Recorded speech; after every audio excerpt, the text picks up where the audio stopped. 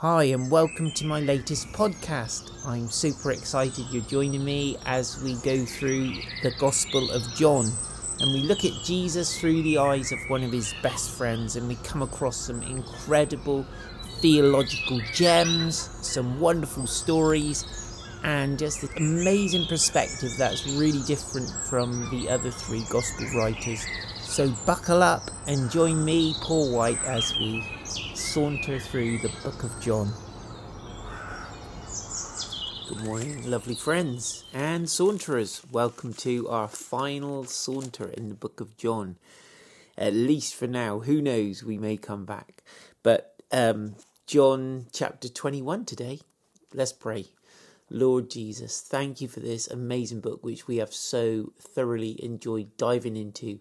And Lord, we pray on this last day of the book, you'll speak to us no less than ever before, Lord, in fact more. You just reveal yourself to us just like you did to your disciples. In your precious name, amen. So here we go then. John chapter 21, verse 1. Good morning, Salmoon. Hope you're well. And this is Jesus. He's revealing himself to his disciples. So after this, Jesus revealed himself again to the disciples by the Sea of Tiberias, and he revealed himself in this way. Simon Peter, Thomas called the twin, Nathanael of Cana in Galilee, the sons of Zebedee, and two others of his disciples were together. Simon Peter said to them, "I'm going fishing." And they said to him, "We'll go with you." So they went out and got into the boat, but that night they caught nothing. Good morning, Pete. This is really interesting. I was thinking about this morning. Jesus does not go out after his resurrection looking for fresh blood, looking for fresh people to impress or to, woohoo, it's me. But what he does, he goes straight to his friends, to the people who've walked with him for 3 years already. And Jesus wants to connect with them and reveal himself to them so they absolutely get the picture of what's going on and understand the next chapter and the next season for them. And it struck me, morning Fran, it struck me that when there is a move of God and people embrace that move and they walk with him and they faithfully try to continue on in the things that they've learned in that kind of move of God, and then there's maybe a bit of a lull or a bit of a season change, a bit of a different kind of thing going on, and then the Lord begins to move again, because very often it seems in history that there are waves of the Spirit that seem to come into a community or a nation or the church. And it just struck me that God comes back to those who have, it's not like he's gone away, but it's like he looks to reveal himself again to those people that are already intimate with him, who are already given to walking with him. And that then becomes his push to reach out to a new group of people, but through the people who have already developed that relationship and they're already on that pilgrimage with him, already on that journey. And so sometimes I think there's a bit of a kind of lull even in our own lives, and yet we've learned and we've walked with him and we've spent time with him, and that's, in a sense, that's money in the bank. And if we just eat in these kind of little lulls, if we can not kind of lose hope. And I think sometimes people are critical of the disciples for going fishing. It's like they're returning to their fishing nets. But I think they're practical. Peter's a very practical guy. I'm sure Peter sat in an upper room with a bunch of disciples, all kind of speculating about what happens next, and with the door locked and everything else because they're afraid. I'm sure Peter's a bit like getting cabin fever, thinking, I'm going to die or go insane if I stay with these guys in this confined space any longer. I need to get out. I need to get some fresh air. I need to go fishing. Plus we need some money. This is what I know how to do. It's not like he's going into rebellion. I think he's just being very practical. And the other guys are saying, God, me too. I'm so fed up with sitting around, aren't you? I'm getting cabin fever. And so they get out in the boat and they spend all night fishing and catch absolutely diddly. And you can imagine them thinking, what's going on? Where are the fish? And these are professionals, aren't they? They're not amateurs going out to, doing it all wrong. They know where the fish should be and how to catch them. Verse 4. But this is the thing. Jesus is revealing himself. He's showing himself. This is a process. It's interesting because he appeared to them in the room with the doors locked, and he appeared again to Thomas when Thomas was there, made sure Thomas was on the page as well. But there's still a process that's going on, and Jesus is revealing himself. And there he's showing himself, manifesting himself, the word is there. So verse 4, it says, just as day was breaking, Jesus stood on the shore, yet the disciples did not know that it was Jesus. And Jesus said to them, children, or lads, hey lads, got any fish? He says, children, do you have any fish? And they answered him, no. And he said to them, cast the net on the right side of the boat and you will find some. Now, they don't say, oh, what do you know? Who are you? Because they didn't recognize him. So I don't know whether it's kind of a gloomy light or something, but we do see this phenomenon happening with Jesus in his resurrected body, that people don't properly recognize him. Now, bear in mind, the disciples have already seen him, so they know he's around. They know he's alive. He could show up. They're not just, it seems they're not spending quite the same amount of time all together with him as they had initially, or for the 3 years, but at least they know he's around. But for this moment in the story, they don't recognize him. And you can imagine there's a boat out there and you can see the guys fishing. Someone shouts to you from the shore. You look across, you think, who is that? It's kind of misty, it's difficult, it's not quite light properly yet. Who is that? But it's interesting that they don't question the instruction. He says, cast the net on the right side of the boat and you will find some. I don't know about in the Middle East, but often professionals are a bit intolerant of amateurs telling them their job. And so they might say, shut up. We fished all night, go away. Who are you anyway? But there's something in the disciples that just, I don't know if it's curiosity or whether Peter remembers something of that encounter when Jesus told him to put the net down again, and he said, well, look, Master, we fished all night, and we've caught nothing, not even a minnow. And Jesus says, no, put the net down. And they catch so many fish, it's insane. And at that point, Peter gets down on his knees. The boat's full of fish. He gets down on his knees and says, depart from me, I'm a sinful man. So maybe there's something going on in Peter. He's thinking, hold on. We've been here before, haven't we? I remember. I know this. This is something. This is familiar territory to me. And so they answered him, no. He said to them, cast the net on the right side of the boat and you'll find some. So they cast it, and now they were not able to haul it in because of the quantity of fish. That disciple whom Jesus loved, that's John. We know he's the narrator. He's the one writing the story. That disciple whom Jesus loved, therefore, said to Peter, it is the Lord. Now, it's interesting because you can cast Peter and John almost in a bit of friendly rivalry. And I don't know whether there is or not, but John always wants to be the one who recognizes Jesus, because for John, it's like Jesus isn't just another guy. Jesus is his whole life. He's the beloved disciple. He can't get enough of Jesus. He is absolutely consumed with passion for Jesus. And so when John says, I just love this, when John says, it is the Lord, when Simon Peter heard that it was the Lord, he put on his outer garment, for he was stripped for work, and threw himself into the sea. For us Westerners, that seems all wrong, doesn't it? We take our clothes off to get into the sea. Peter puts his on and just throws himself in. And I love it. It's like he's stripped down to the waist. He's just got maybe his loincloth on because he's working. He's maybe rowing the boat, I don't know. But they're working hard. They're throwing in the nets. It's warm and sultry kind of work. But Jesus is his rabbi. Jesus is his Lord and Master. And so he puts some clothes on to look respectable and then probably throws himself into the sea.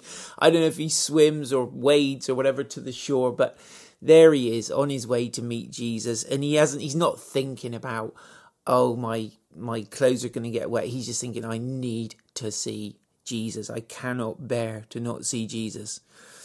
And so when he threw himself into the sea, the other disciples came in the boat, dragging the net full of fish, for they were not far off from the land, about 100 yards off. So I know some of our friends have been to the Sea of Tiberias, also known as the Sea of Galilee, and some of the people watching this will have been there.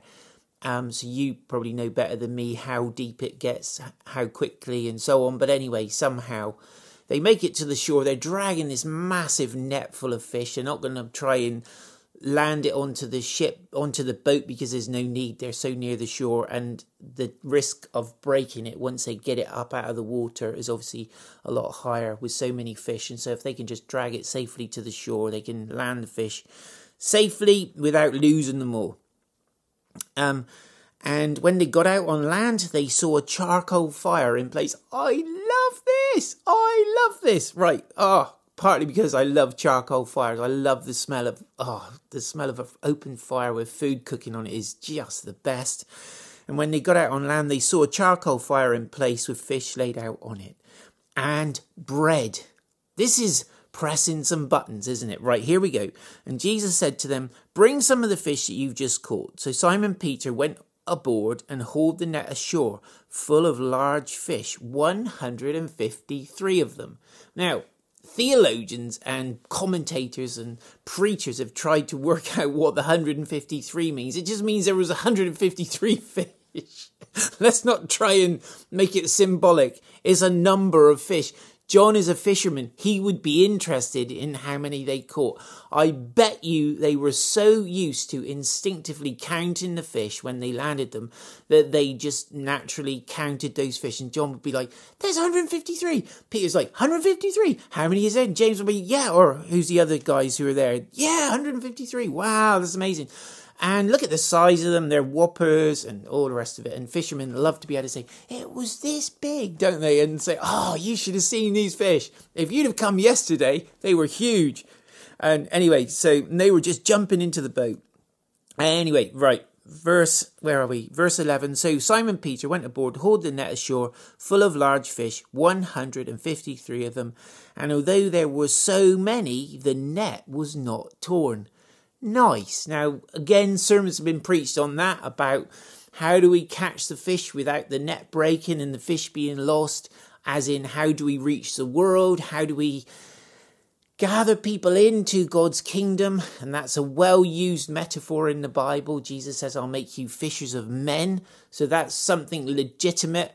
As a metaphor, we can use that one, and the nets of the church maybe, and our relationships hold the nets together. You know, our relationships are the knots, and so on. So the fact that the nets didn't break, great, so good. It's a good picture. It's a good picture of a bumper harvest. And so, although Jesus has gone initially to his friends, a very small number of people, to reveal himself, there's this picture straight away there on the beach of what the disciples will do following on, which is to gather many, many, many, many, many people in.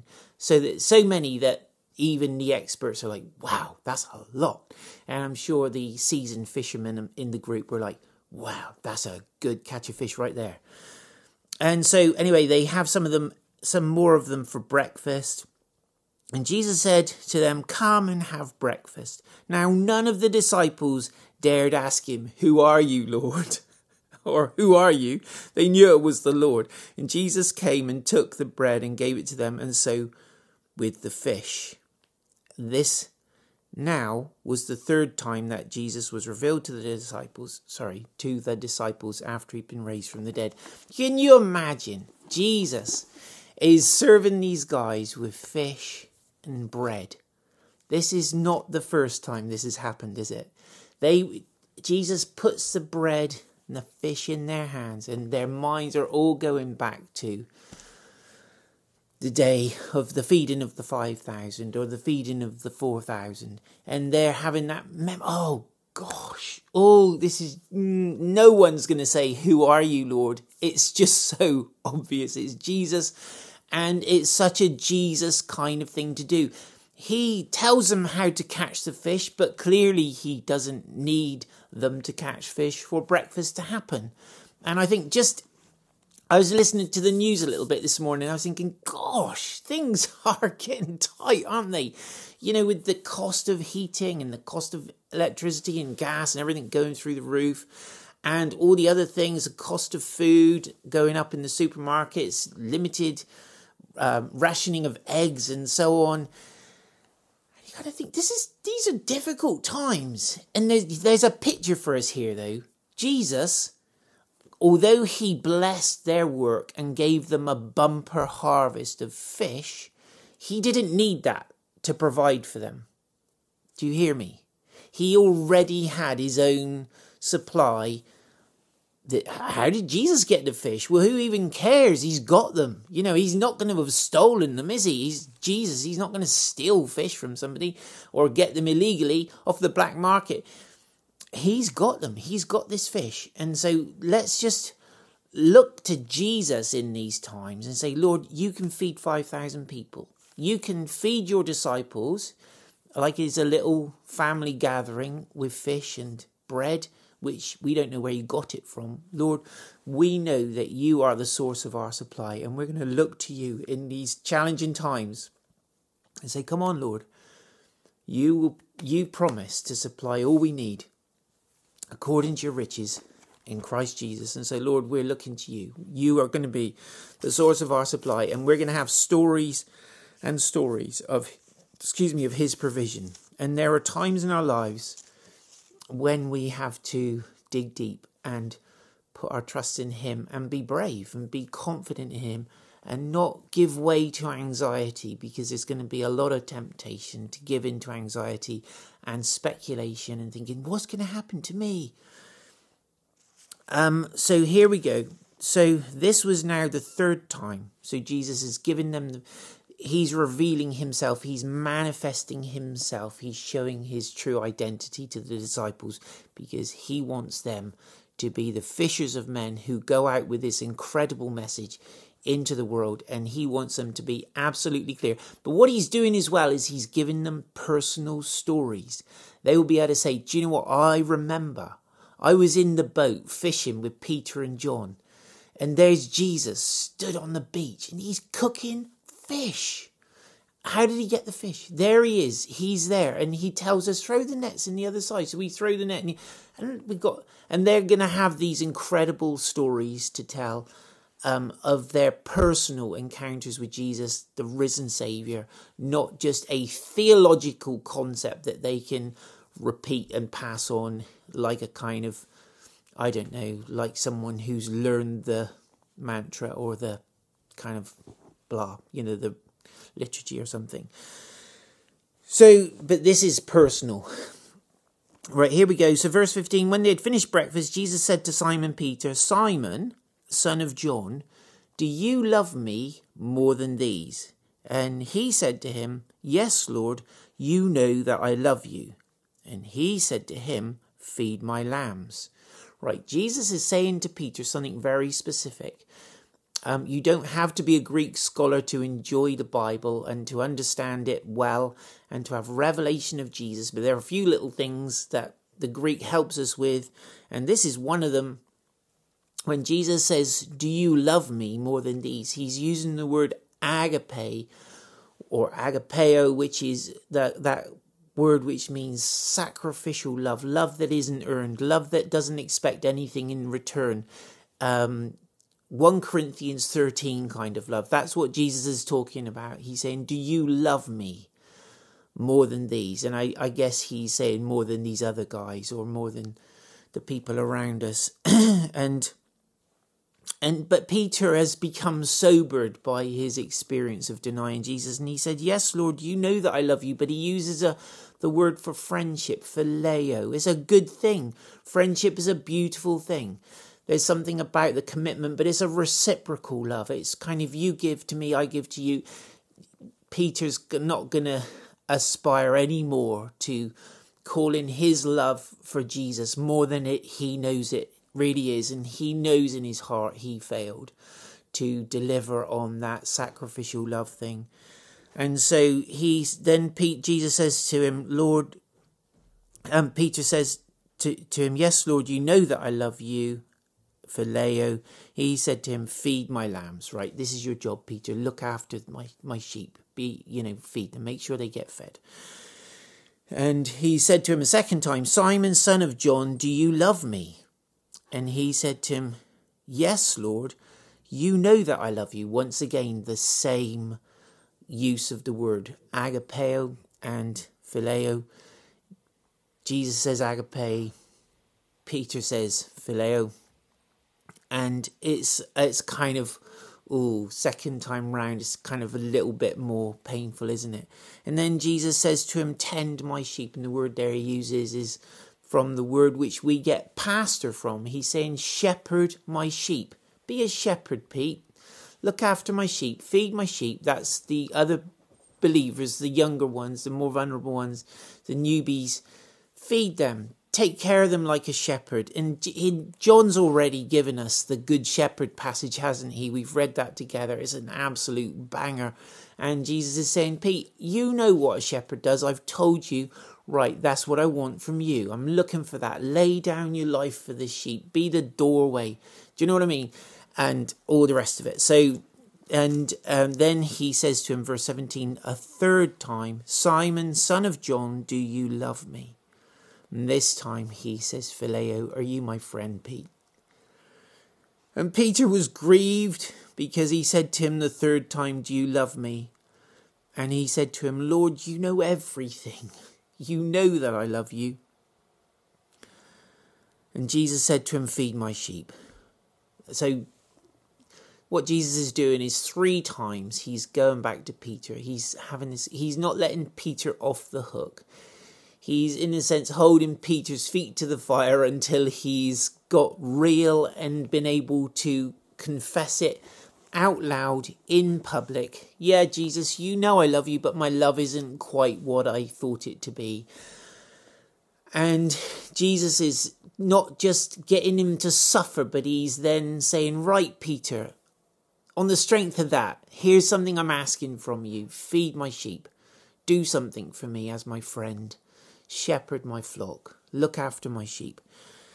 And so Peter's pain that Jesus said it 3 times, because obviously he denied him 3 times. And then he says, "Truly, truly, I say to you," so Jesus says to Peter, "Truly, truly, I say to you, when you were young, you used to dress yourself and walk wherever you wanted. But when you are old, you will stretch out your hand and another will dress you and carry you where you do not want to go." And this he said to show by what kind of death he was to glorify God. And after saying this, he said to him, "Follow me." So Peter is beginning to see now what it really means to love Jesus. It means that Jesus is going to his death. And he says, in the same way as the Father sent me, so I'm sending you. He's just said that in the previous chapter. Jesus was sent to his death. Jesus came here to die. And Jesus is saying, "Pete, I'm calling you to die for me. I'm calling you to be willing to lay down your life for the sheep and to be willing to die for me, for the gospel, for this good news message. It's worth dying for, Peter. I've just died for it. I'm alive again." And actually, you know what? There's going to be a time when someone's going to stretch out your hand. You're going to be an old man. Someone's going to stretch out your hands and take you where you don't want to be. And he was understanding that this whole journey with Jesus was going to cost him everything. It was going to cost him his life, and he would die the same death that his master died.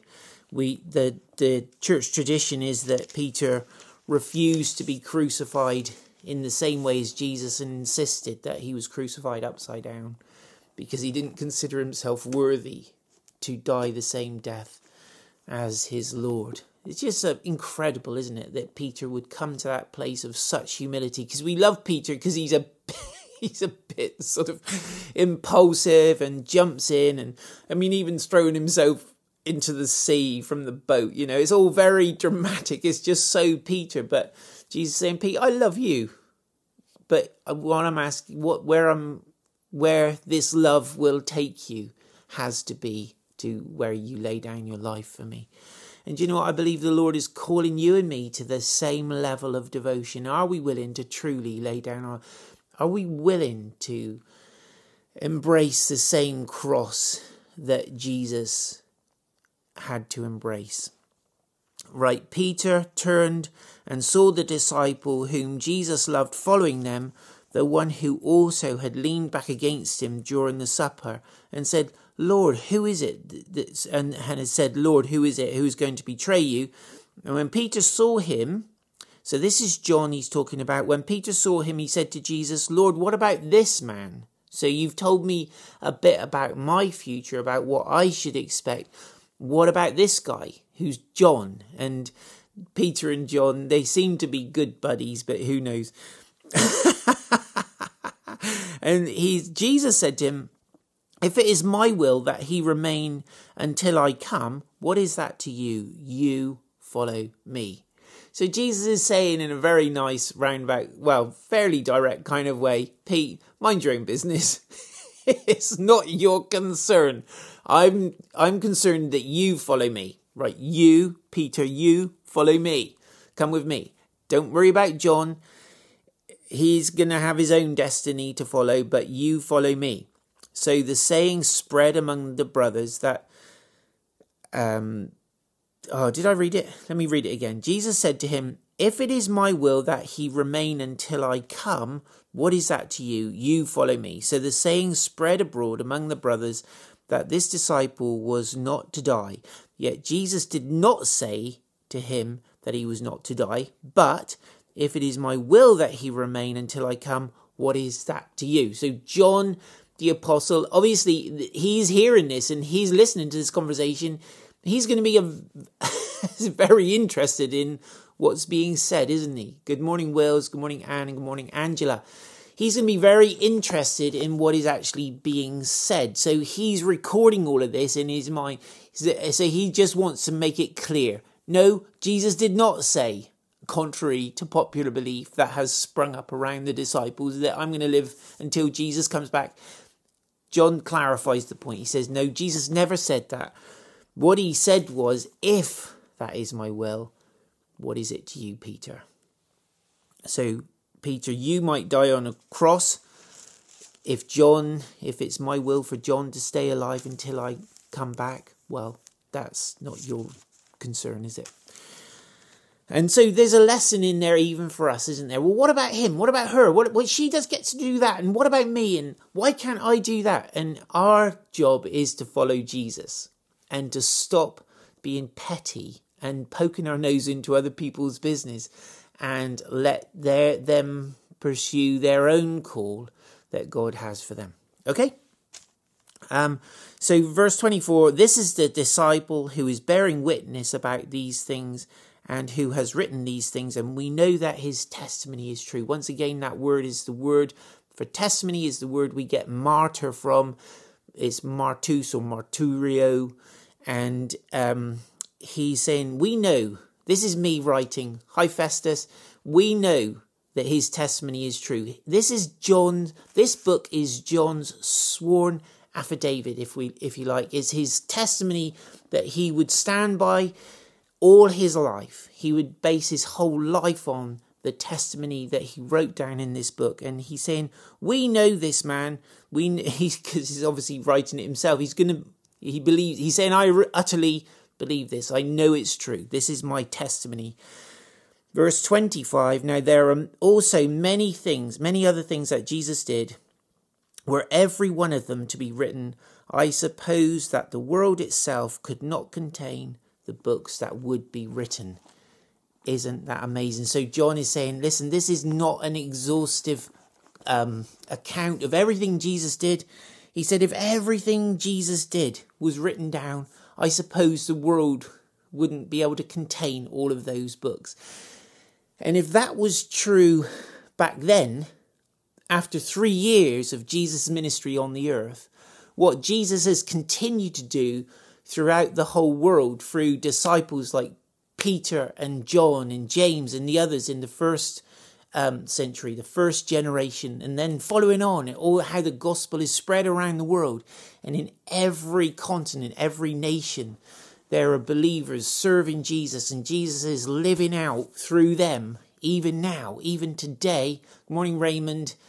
Can you imagine if we tried to document if you personally tried to document every single miracle, answer to prayer, things that you've known God's really specially helped you to achieve. If you tried to write it down, it would be already probably a big book. And you multiply that by 2 billion people around the world, or however many it is who are genuinely following Jesus. And then you think about it round, through history and so on and so on. It would be a lot of books, wouldn't it? And so John's saying, guys, this is a starter for 10. This isn't the whole. There's so much more I could say. There's so much more I could write. But what I've done, I've written these things down so that you can believe. And that by believing, you will have life in his name. Wow. Thank you so much for sauntering with me. If you missed any of this series, you can go back over my Facebook and track me back over the last 20-something days. And there was a gap while I was in Ukraine, but you can catch up. Also, they're all on Prayer House YouTube account, Prayer House Weymouth YouTube account. And so enjoy, and do feel free to share them, like them, whatever. Pass them around, get people watching. Not because of me, because it's an awesome message. Have a great day, and God bless you all. Love you guys.